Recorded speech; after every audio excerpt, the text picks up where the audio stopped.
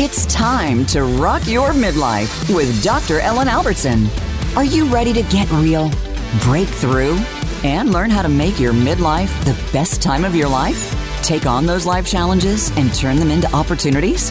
Let's rock. Here's Dr. Ellen. Hey everyone, Dr. Ellen here, the Midlife Whisperer. Welcome to Rock Your Midlife. If you're a new listener, I'm so glad you're here and returning. Thank you so much for joining. We have people all over the world. I've got some listeners in Japan, Korea, New Zealand, the UK, the United States, Canada. So thank you all for being here. Today's show is all about shifting your midlife mindset and reinventing yourself. And, I wanted to do the show because I have two amazing guests who are really all about raising your vibe, shifting your mindset, and taking steps to really make midlife the best time of your life. And, when I talk to new clients, I find the number one thing that they are really struggling with is mindset. And changing mindset is really everything. I like to say, change the dreamer and you change the dream. But recently I started working with a new woman, and when she came to see me initially, was in this deep negativity loop where she would have all of these ideas of things she wanted to do, and then she would get totally overwhelmed and she would duck and cover with potato chips and Netflix. And she was really feeling stuck. So the first thing we're really doing with her is shifting her mindset and giving her baby steps of things that she can do that bring her more joy. And that really is starting to change everything for her. And that can really change everything for you. And the first step is first realizing that you do have choices. So often we get to midlife and we have this idea that it's the worst time of life, everything's downhill, my best years are behind me, but you've got incredible choices. And the truth is that you've got the rest of your life in front of you. So you can shift your mindset, you can shift your beliefs, and you can shift your focus. So the first thing about mindset is shifting from a fixed mindset to a growth mindset.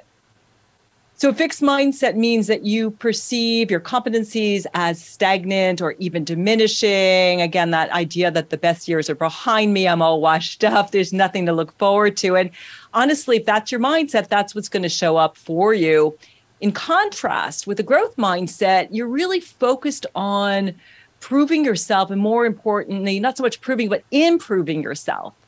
Like looking at, what are my strengths? What do I love to do? How can I be more resilient? Where am I helping other people? But shifting from, again, that fixed mindset to that growth mindset will make a huge difference in how you move forward. The next thing is to also just own your uniqueness and that you are awesome and that you're already enough.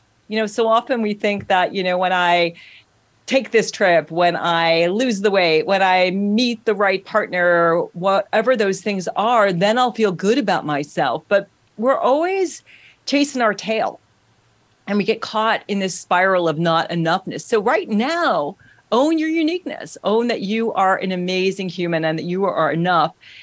And contrasting to that, as you're owning who you are, jettison all the things that diminish your light, including beliefs like I'm too old to start a business, I'm too old to travel, I feel invisible.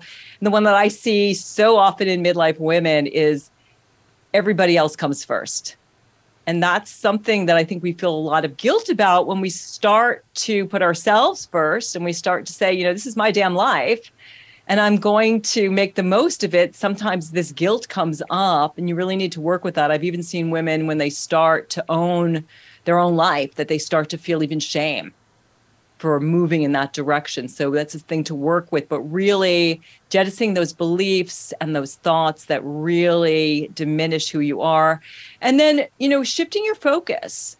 Stop focusing on everything that is wrong in your life and everything that's not working. And instead, start to focus on what lights you up, what brings you joy, what are your strengths, what's awesome about you, what do you love to do, and what sage advice is unique to your experience that you can offer others. of course, stop doing the social comparison game. I know we all do it, right? We're on social media and we're looking at other women, and everyone, of course, is putting out their best self, but really don't compare yourself to anybody else. Just be your best self. And, ultimately it comes down to finding a new balance in your life where you are feeling more joyful, you're experiencing more love, more resilience, more flexibility in your life, and finding a new focal point. I like to think about, kind of a yoga metaphor is when you're in a balanced pose, you got to focus, right? If you start to think about everything in your life, you start ruminating and you're in that tree pose or the half moon, you're going to fall over. So balance is all about really constantly shifting and also focusing on really what is true to you and what lights you up. So I've got some great guests today who are going to help you shift your mindset. And our first guest is Sarah Milken, and she is the creator of the Instagram feed and the podcast, The Flexible Neurotic. I think we first came in connection with each other on Instagram. I absolutely adore her Instagram feed. I kind of think about her as like one part Sarah Jessica Parker, one part Joan Rivers. She is funny. She is she is relevant and irreverent. And, she's very real. I mean, I think my favorite thing she shared was her experience getting a colonoscopy.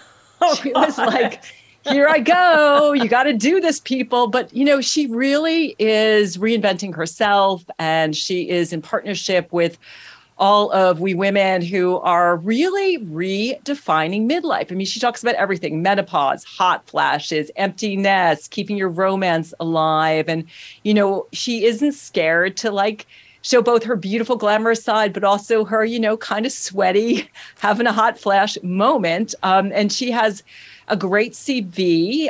In addition to her podcast and her Instagram, she has a PhD in educational psychology from the University of Southern California, and she's taught in the Graduate School of Education at USC. She's also a fellow Penn grad. Go Quakers. I'm a Quaker myself.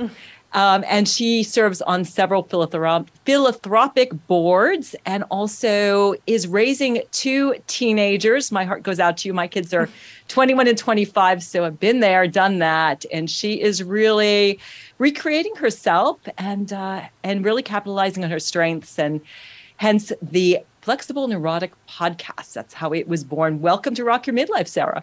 Thank you so much. Thanks for having me. I'm excited to be here. Obviously, I enjoy watching your Instagram as well and the inspiration that you bring to the whole midlife platform. And I'm happy to be here. Well, it's great to finally meet you, because I don't think we have Nice not to meet had a you. chance to chat other than on Instagram. So tell us what led up to your midlife remix. What happened prior to you deciding I'm bored, I'm itchy, I got to do something? I mean, look, it's a really long story, but the abridged version is I grew up in a house with two working parents, two professional parents, and my mom is the CEO of the largest nonprofit in the country for special needs kids. So I grew up in a house where I had two equally sort of powerful parents, equal say, equal pay. They both have advanced graduate degrees, and that's all I knew. My mom didn't do carpool. She didn't do PTA. She didn't make brownies.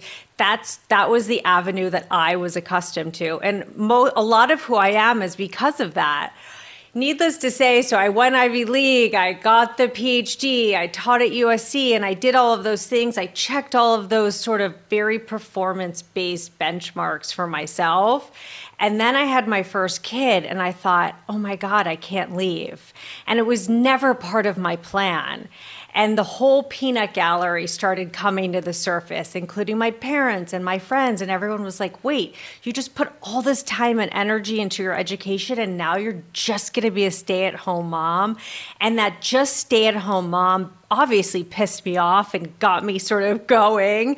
But I really sort of embraced my decision because I've always been a pretty confident person. And I just felt that want to be there at home. And I kept saying to myself, okay, I'm going to go back to work in 5 years. I'm going to go back to work in 5 years. And then suddenly I'm 30, 35, 40, 45. And my kids were, I guess, 15 13 and 15 at the time.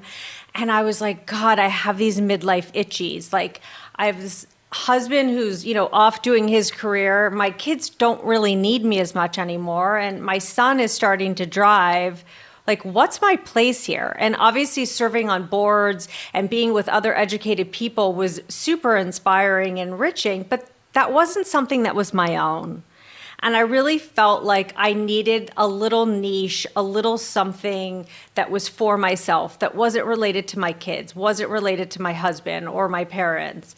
And my daughter gave me this box for my 45th birthday, and it was a gold box with all these inscriptions from my friends. And she asked all my friends, what do you think of my mom? And everyone wrote, like, my nerd friend, my research friend, my friend I go to for everything. And I thought, God, there's really like this through line here. What can I do with this? And for a long time, people have been like, oh, you should write a book. You're self-deprecating. You write the way you speak. And my husband was like, please don't write a fucking, wait, am I allowed to say bad words? Please don't. Clean here. Yeah. Please don't write a book. You're just going to be trapped at home. That's not what the goal of this whole thing that you're trying to do is in your kind of rebrand. And I really thought about it, and I thought, okay, I love to talk. I love to ask questions. I'm going to do a podcast. And so, of course, I have no idea how to do a podcast. And then COVID hits 2 weeks later. And I was like, oh, okay, how am I going to do this? So it kind of all started from the midlife itchies, the gold box from my daughter, and this sort of idea that I wanted to create a forum where other women could come along this journey with me because we're all in the same boat. Yeah. So, and how did you come up with the Flexible Neurotic? Like, was there a moment that it just popped into your head and like, yeah, that's what I do? Like with me, with the Midlife Whisperer, it was like, oh yeah, that's what I do. I kind of whisper to women at midlife. I got you. I understand you. I've been there. I've helped other women. But what was that kind of kernel, that sort of inspiration that led to the moniker, the Flexible Neurotic? I mean, honestly, I think a lot of my friends sort of referred to me as that because I'm this person who avidly researches something to the point where like there's no more discussion left. But then once I get to the point where I'm like, okay, I have all the information I need, then I don't over ruminate about the decision. I just make it. And so it's flexible in the sense that once I feel like I've aggregated all the information, I'm like, okay, deep breath decision, no rumination. So that's how it became the Flexible Neurotic. And I think it catches a lot of people's eyes because they're like, wait, that's a juxtaposition. That doesn't make sense. But then once they get into the podcast and they sort of hear the combination of sort of the expert information from myself or from my guests juxtaposed with the sass and the irreverence, it all makes sense. Yeah, it does. And I love the fact that you open up this whole can of worms of how difficult midlife is and how we're redefining it. But your real kernel is take baby steps. Yes, for sure. Because I have found that anytime I've tried to do something big, like Rome wasn't built in a day, as the saying goes. Whenever I'm like, okay, I'm not going to eat any carbs anymore, I fail in 2 hours. I'm like in the pantry eating bagels, And so I've realized that in this process of my own personal midlife remix over the past 2 years, that being able to take these small steps and embrace the learn as you go. It's very hard in midlife to come at something as a newbie. It's like getting, a cashier's job, right at, in high school. You're like, wait, I'm 45 years old. Like, why am I starting at the bottom again? But it's basically embracing the fact that you are starting something new, and it's okay to start small, and it's okay to start at the beginning. And that's really hard, especially like for someone like me where I'm like, wait, I got all these degrees, I checked all these boxes, and now I'm going to start an Instagram account with 0 followers. I didn't even have an Instagram account, like even a personal one. I'd never been on Facebook. I had never had a podcast. So it was like, okay, 0 followers on Instagram, 0 listeners on a podcast. Sure, Sarah, let's go. That's like embarrassing. But I think I just sort of embraced it. And I was like, you know what? I'm going to put myself out there and I'm going to learn as I go. I'm going to turn down the sort of inner mean girl where all that self-doubt, like you referenced at the beginning, kind of comes into play. I'm going to follow my intuition that this is really what I want to be doing. And the peanut gallery volume has to come down, because there's always going to be people with opinions about what you're doing or not doing versus what they're doing or not doing. So at the end of the day, in this midlife remix, from my perspective, is doing you, whatever that is, and not judging others for doing them, whatever those things are. Yeah. And the beautiful thing is when you do you, when all of us do you, then it gives everybody else permission to do you. And that's something I love about the work that you're doing. And what I'm finding on Instagram is that there's a lot of women who are just being real. And like, this is my messy life and this is what's going on. I mean, I've been talking about my breast cancer diagnosis. I was diagnosed with breast cancer in April, and I'm kind of using my mindset, thriving through it, like just wearing glittery shoes to the radiation treatments and just cruising through. But I think we're all redefining this time, which is amazing. So you've obviously done this for yourself. Like, I think your work is, it's fun, it's edgy, it's glamorous. It's like you said, it's irreverent. So how, if someone's listening and they're saying, God, I'm bored, I'm frumpy, I'm lumpy, as you put it, how do you start to feel sexy, edgy, and liberated? I mean, I think it goes back to the things that I just referenced before. I think part of the problem is some women don't know what doing them means, because they've lost track of who they are in all the decades that have passed, because they have been a mom or they have been a wife. So it's really sort of refocusing and thinking about, okay, before I was married, or before I had kids, or if you haven't had kids, before I started this career, whatever that might be, what were the things that lit me up? What were the things I was interested in? So many women reach out to me and they're like, oh, I used to love to write. I used to love to paint. I used to love to cook for cooking's sake, not because my teenagers were like, I want this, I want that, but because I just love the meditative process of cooking. And I think sometimes we have to actually stop and try to remember what those things were. And if you didn't have those things, create opportunities for new things. Try to say yes to more new things that you wouldn't normally do. Like, I'm not an athletic person at all, like total spaz. And my friend had a 50th birthday that was a pickleball party. And I was like, that is my worst nightmare come true. Like 50 women playing pickleball. But guess what? I said yes. And I think that we're so accustomed to saying no to things that feel uncomfortable.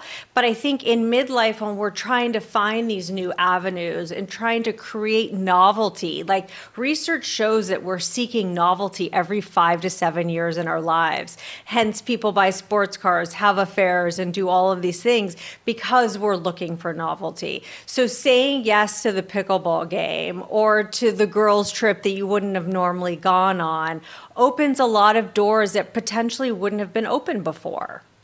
Yeah, that's great advice. I like to tell people, go back to kindergarten. And I think we get so much conditioning about who we're supposed to be. And that's something I'm working on now, is really getting to know my 5-year-old self. Like, what did my 5-year-old self love to do? What was my 5-year-old self saying I want to be when I grow up? And so excavating and getting rid of, because we experience trauma as kids, right? So we develop this self-critic that says, don't do that, don't do that, don't do that, don't be that.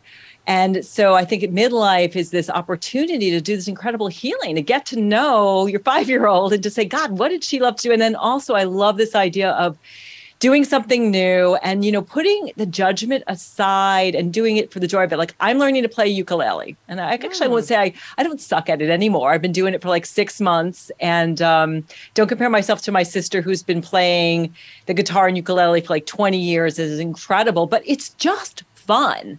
I have more trouble with fine arts because I still feel like I draw like a, again, 3-year-old, 5-year-old. So it's a little bit judgier for me, but find that thing that's just fun that you like to do. So I'd love for you to share, I was just bringing up your Instagram, and you've got this great post about midlife energy givers and midlife energy takers. Can you share sort of your top in both of those two categories? I mean, that list could go on for ages. I don't know. But I mean, just to sort of present it, I mean, I kind of think of things like, okay, in midlife, what are the things that fire me up that I'm excited about? And what are the things that are just like, oh my God. And how can I flip those takers into givers? So, I mean, on a basic level, you're like, oh, I have like a dry, vagina, and it's not leading to, wanting to have sex or an increased libido. So, a giver could potentially be like a lube or, going to a doctor and getting estrogen. So it's kind of flipping the things that take away from your midlife or you're perceiving to be taken away and turning them into things that are actually positive. Yeah, so you're looking at solutions instead of Yes. problems. So like shifting your mindset so that when you say, yeah, I'm having some trouble with my libido, I'm having trouble in the bedroom, let's brainstorm, let's get some expert advice and see what I can do about it. I'm curious about menopause because I think you're in the heat of it right now. I've been there, done that. What are some of the best tips and techniques that you've gotten from some of the people that you have interviewed around menopause? I mean, look, I think at the end of the day, there's so many like medical and philosophical conversations to be had around HRT and estrogen and all of those things. And obviously, I'm not a medical doctor and I can't get into all of that, but I definitely present both sides of everything. For me, taking estrogen has been life-changing.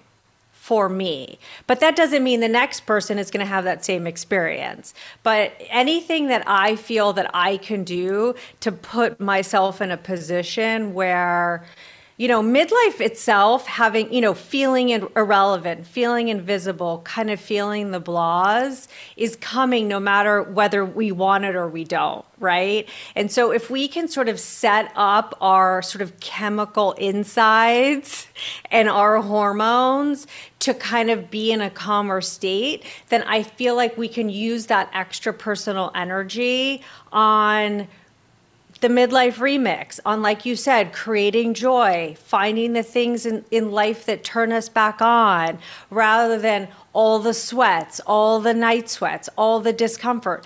Yes, that's going to be there, but there are things we can do to mitigate them. Yeah, and so it sounds like the same advice you gave earlier. Do you find out what works for you? And look, everybody's going to have a different version of it. And as long as you can stick to what works for you and not judge what other people are doing and those people not judging what you're doing, then hey, go for it. It's just the judgment piece that I think is kind of gets into murky waters. Because from my perspective, I'm like, high school's over. Like, we already dealt with the mean girl and you can't sit at my lunch table nonsense. Like, midlife is a time to be you, do you, and let everybody kind of be in their own lanes. And I hope that, or at least I know that, a lot of women on my platform really appreciate that, because people will have slightly different journeys, but as long as we respect each other's, then we're good. Yeah, and I think we can learn so much. And also just the normalization of menopause. Like, this is a more normal transition. Like, would we say to our, I have a daughter, would we say to our daughter going through puberty, like, no, this isn't okay that you've got mood swings, that you're feeling kind of strange, that you don't feel comfortable in your body. And so why did we get to this point where this midlife transition and menopause became this sort of taboo thing to really focus on and lean into?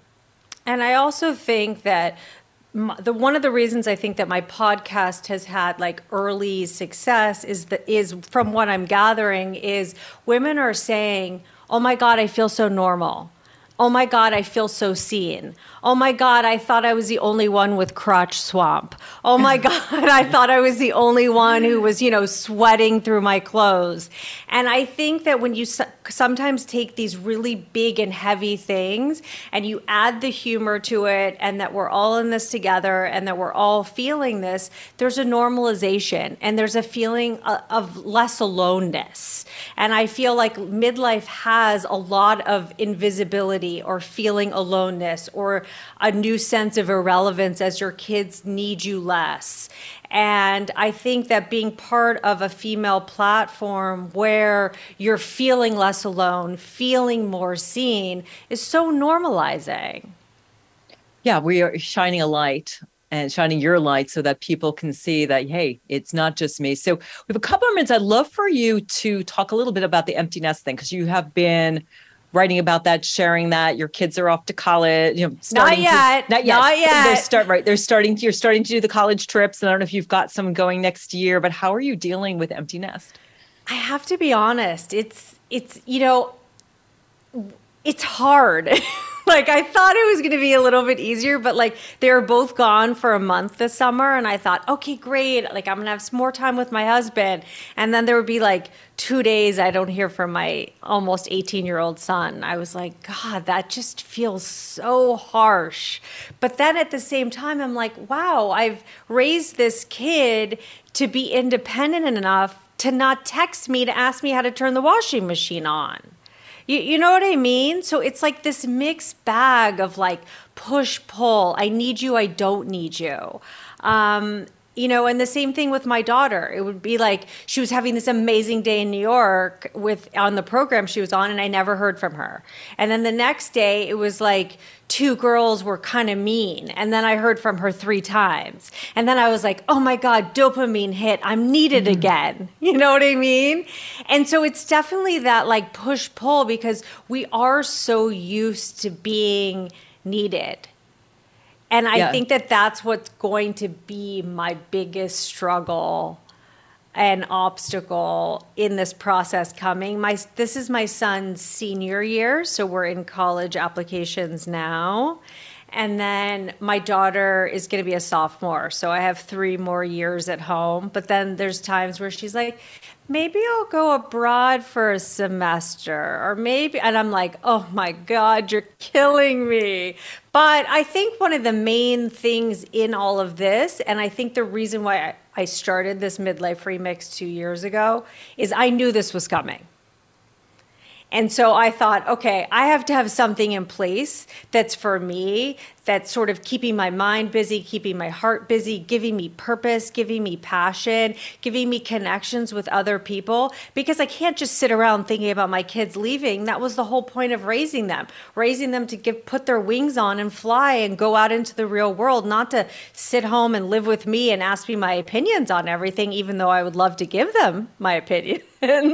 But that's not reality. And so for me, it was really trying to figure out something that was a little carved out sense of passion for myself before they fly out of my nest. That's beautiful. So creating something for yourself. And trust me, Sarah, when they become mine are again 21 and 25, and I just had a long conversation. My daughter is in Amsterdam.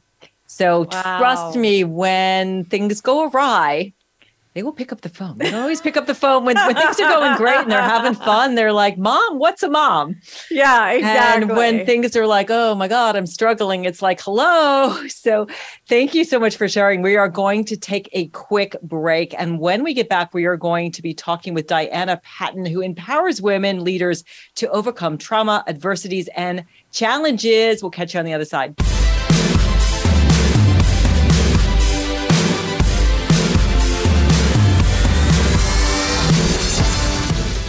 Become our friend on Facebook. Post your thoughts about our shows and network on our timeline. Visit Facebook.com/Voice America.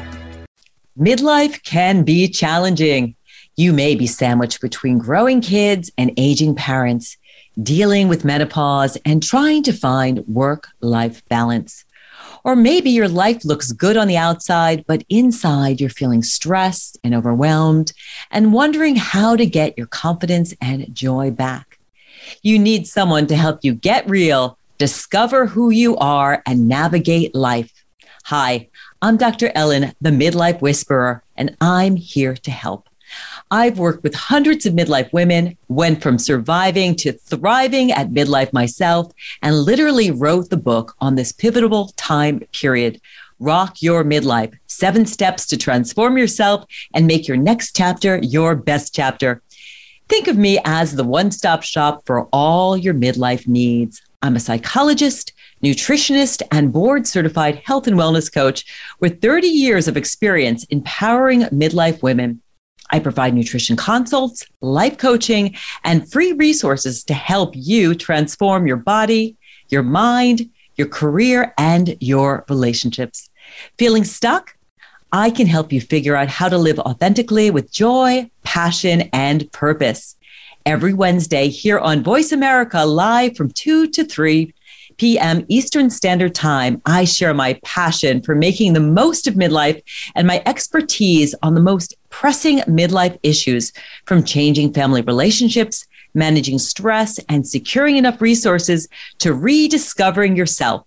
I also interview experts from around the world to help you navigate your life.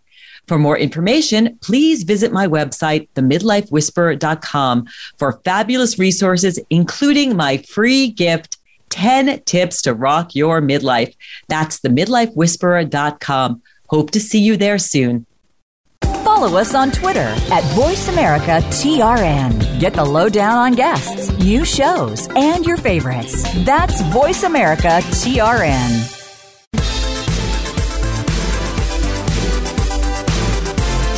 You are listening to Rock Your Midlife with Dr. Ellen, the Midlife Whisperer. Have a question for Dr. Ellen or her guests? Join us on the show at 866-472-5788. That's 866-472-5788. Now back to the show. Here again is Dr. Ellen, the Midlife Whisperer. Hey, everybody. Welcome back to Rock Your Midlife. I want to let you know that the show is sponsored by theoptimal.me for the midlifer who wants to feel younger, stay active, independent, and energetic without pain or injury, and feel confident that this phase of life is their best yet. You can take control of how you age with theoptimal.me because you're never too old to take a smarter approach to aging and give yourself the freedom to make your next chapter your best chapter. I have been enjoying their classes, their integrative movement exercises. They have all kinds of levels. Whether you are a newbie to fitness or you are a seasoned jock, you will find lots of resources to help you get fitter, build strength, flexibility, and work on those joints so you can age well. So before the break, we were talking with Sarah Milken, who is known as the Flexible Neurotic, and we are going to be talking with Diane Patton. I'll bring her on formally in a moment, but I wanted to ask Diana if she had a question for Sarah. Hey, Sarah. Hi. So what is the number one thing that you tell yourself to keep yourself in a state of positivity? Midlife self-obsession is approved. There you go. All right. Yeah, so that's it. I mean, I think so many women are in this mode of giving, people pleasing, that we get to this point where we want to rebrand ourselves and rediscover and reinvent, and we think it's selfish. But it's really not selfish. And self-obsession sounds narcissistic, but once you feel like you've fed your soul and nourished yourself, you have so much more to give to a spouse, to your children, to your friends. So midlife self-obsession is approved. There you go. I love hashtag that.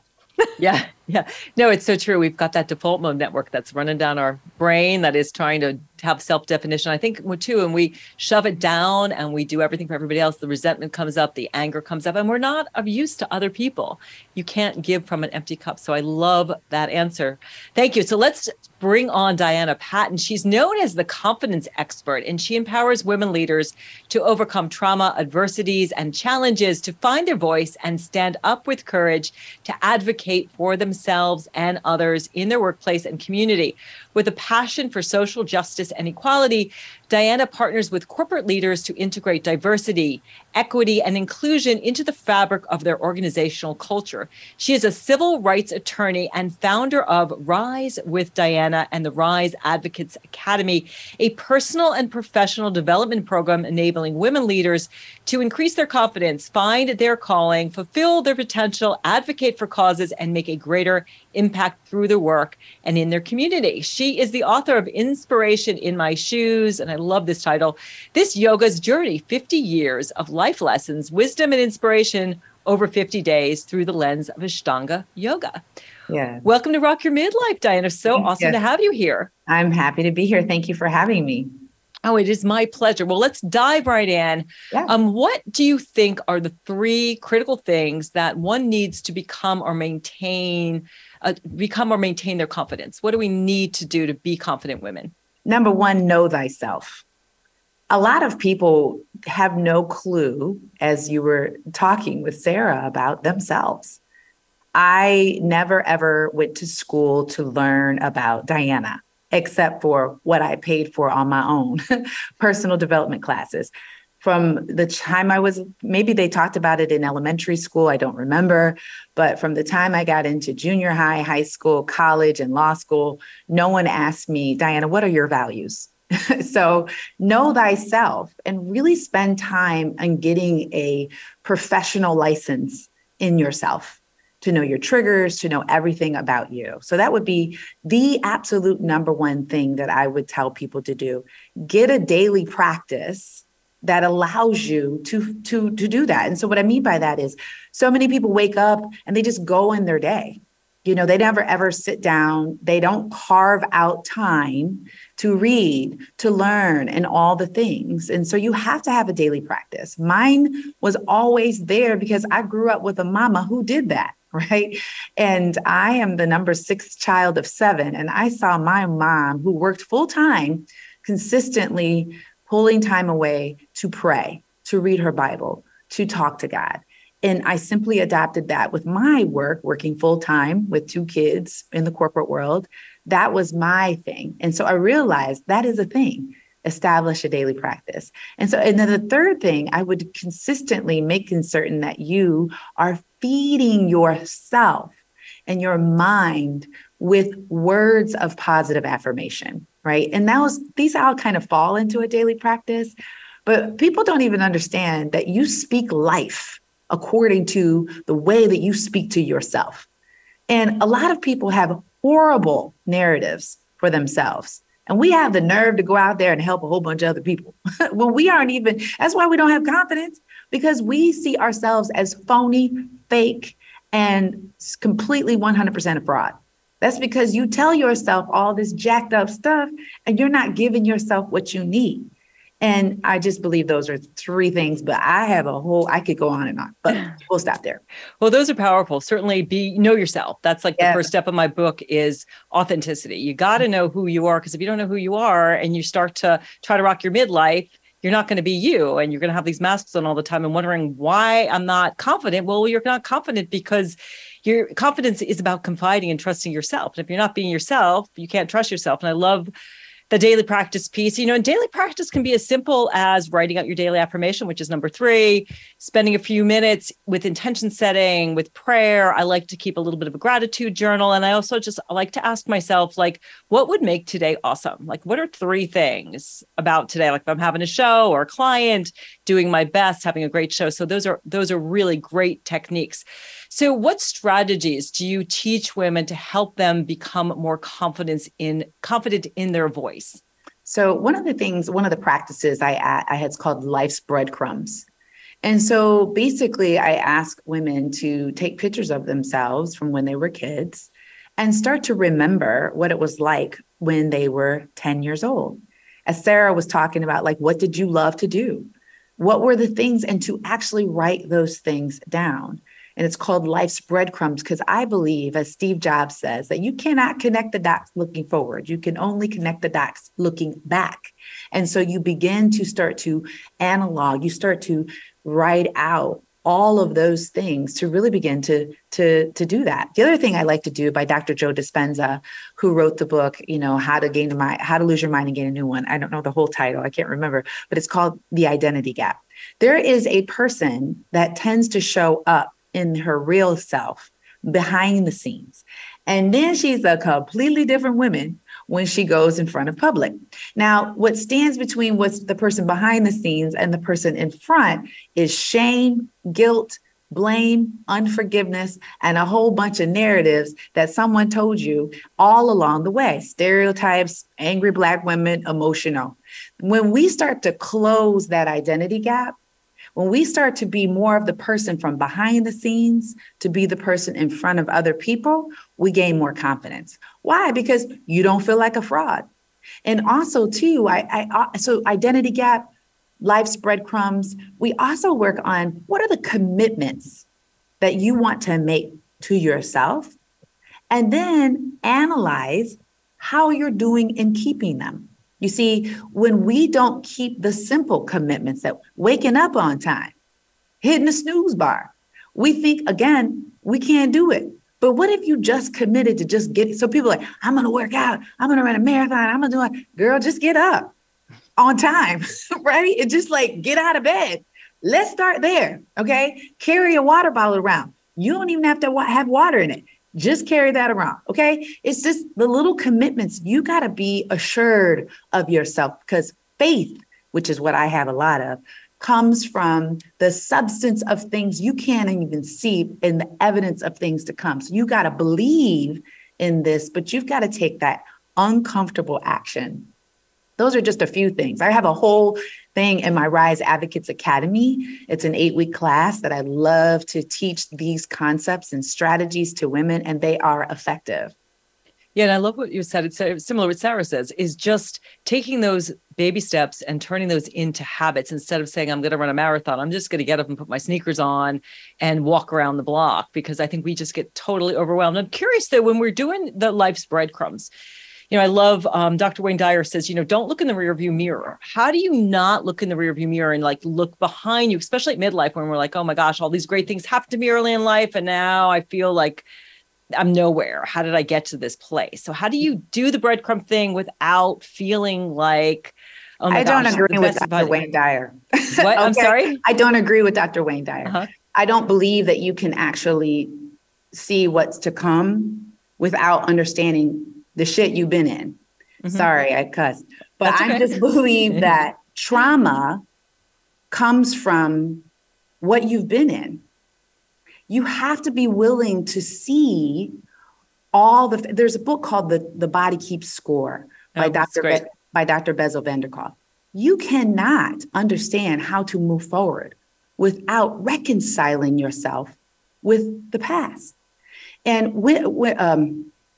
Churchill says, you will repeat history until you are willing to acknowledge that. And as a civil rights attorney, social justice advocate, I am seeing that come full circle with the issues of systemic racism.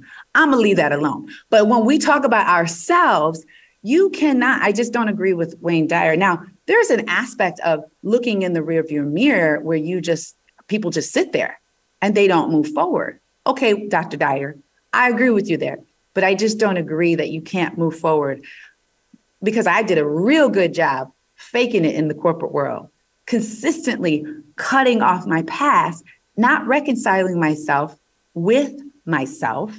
And where did that lead me? To depression and anxiety, because I didn't know why I was shaking. I didn't know why I was so upset. Well, that has a lot to do with my abusive father. That has a lot to do with generational trauma.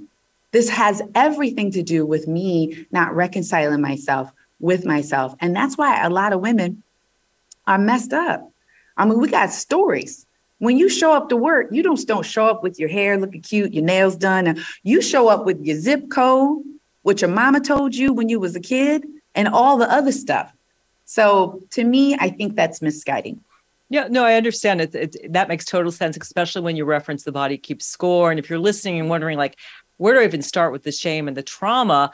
I think the first piece is just observing it. So when you notice that you're triggered, if you notice it, instead of going right into duck and cover, fear, fight, flight, flee, whatever it is, just be like, oh God, I was just triggered. Feel it in your body. I tell people, name it, you tame it. This is shame. This is anger. This is fear.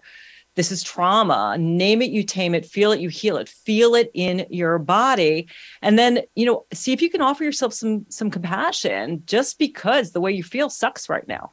Not to make it go away, but just like you would say to a friend who was going through something, I'm here for you. Be there for yourself. That's great. But we do have to heal it. There's an awful lot of stuff that needs to get healed right now. And it feels a lot of time like it's getting worse, not better. Do you feel like it's getting better or worse? And I guess what can we do individually and collectively? You referenced the race issues. We're obviously having a lot of stuff with women's rights. I think ageism is another issue. All of those isms. Do you have some thoughts, obviously given the work that you do around being a civil rights attorney? Mm-hmm. So the question is, do I feel that society is getting better or people? I guess what can we do to, can things get better? And this is a question my daughter asked me today. She's like, Mom, show me it's getting better somewhere. And I'm wondering, you've got this faith, you've got that hope. How do we grow that kind of individually and collectively? Well, one of the things that I am seeing often is, again, people don't want to recognize history. They're, colleagues of mine that were in the diversity, equity, inclusion space often would shame white people, right? You can't speak because you don't understand anything about racism. I get that. My father is white.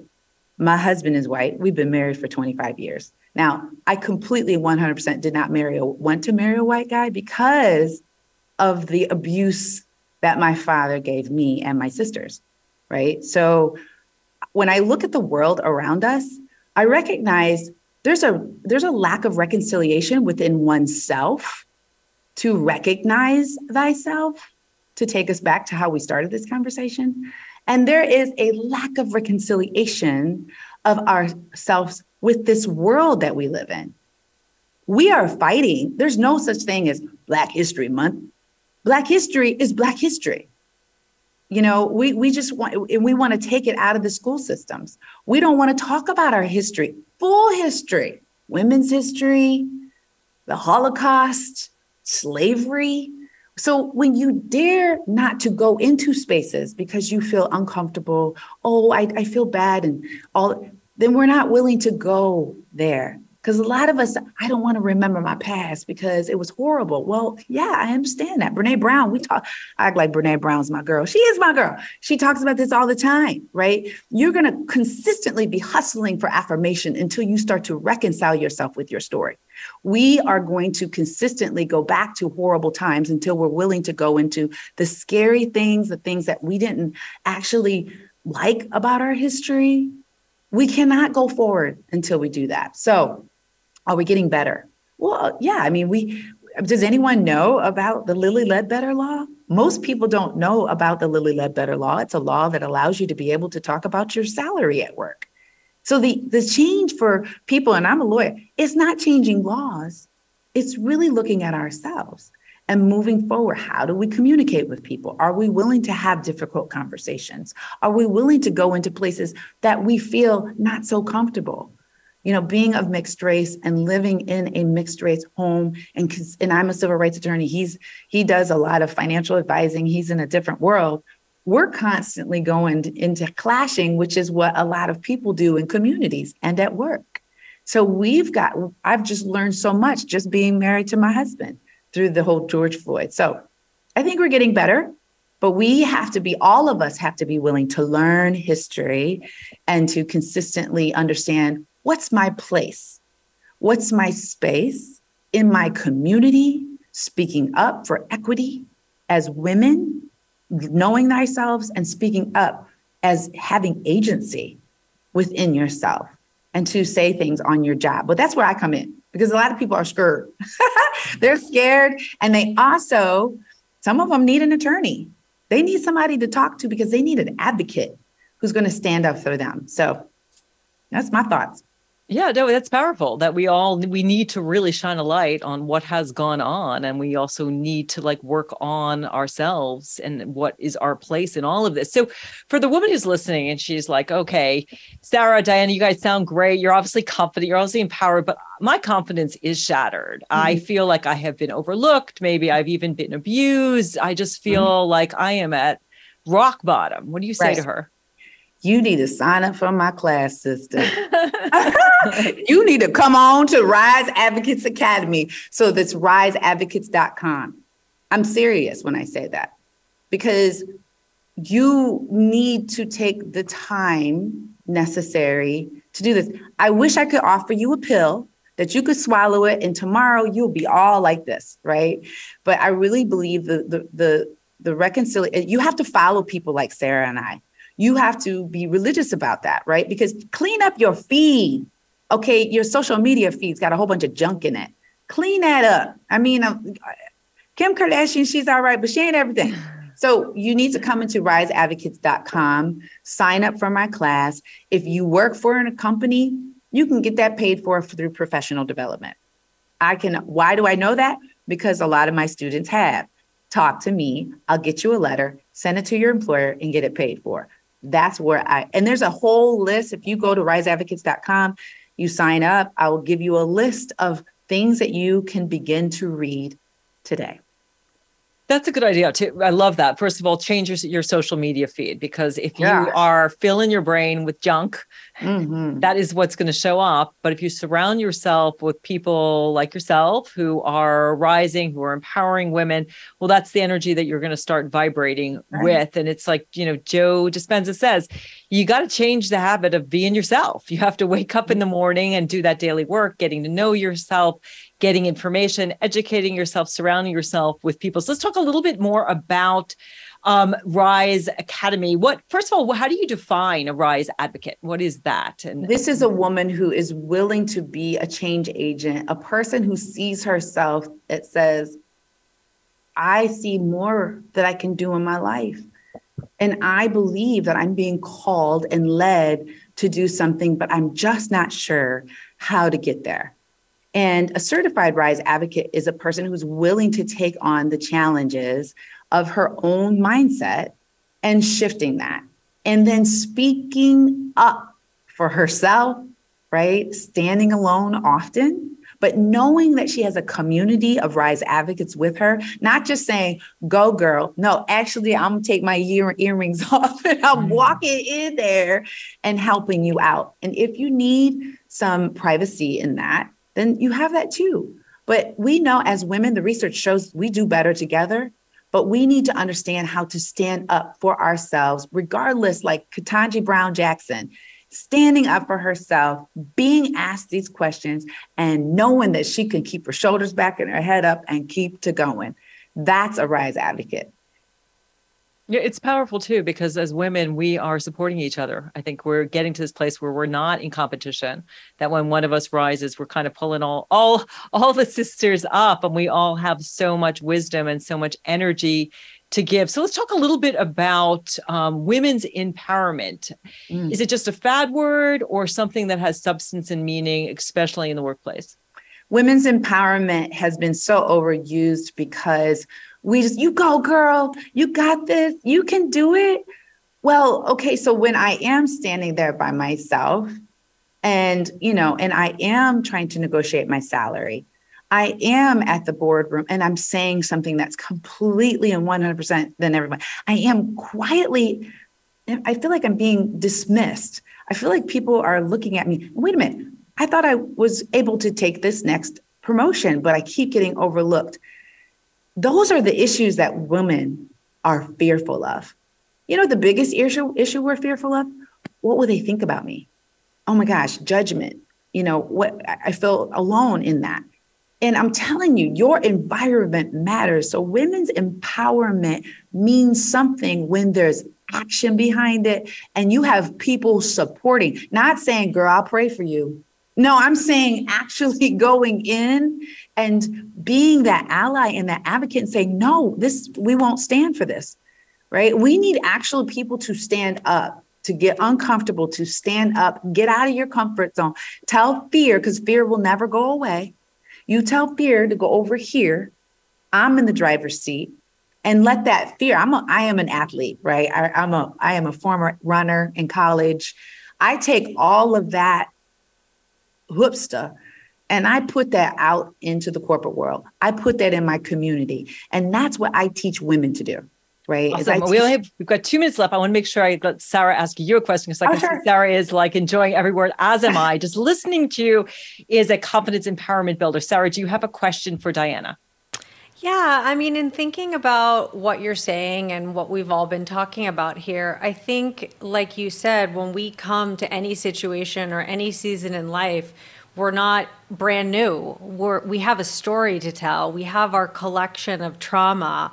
And I guess my question for you is, I know this is a topic that comes up for me a lot, is how do you separate, how do I say this? How do you separate personal agency and having to do this for yourself and also needing help? Because I have found like with the self reinvention, I think I secretly waited for my husband to do it for me. Like, oh, Sarah, I have this great idea for you. Or I was going to be able to order it from Amazon, self-identity, midlife, it's here, Sarah.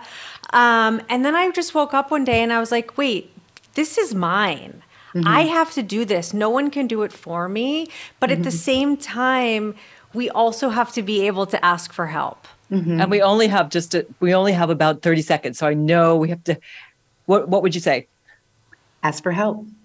Get a therapist. Start walking down the road. I mean, honestly, that's the number one thing that I would tell someone. If you feel completely lost, get a therapist and sign up for my class. Absolutely. So speaking of that, Diana, where can people find you? riseadvocates.com or Instagram at Diane Patton. All right. Awesome. riseadvocates.com or Diane Patton. And Sarah, people can find you at the Flexible Neurotic. Where else can they find you? Yeah, it's at the Flexible Neurotic on Instagram and the Flexible Neurotic on my website. Awesome. Thank you, women. This has been such a joy connecting with both of you. Thank you, everyone, for listening. We'll catch you at the next episode.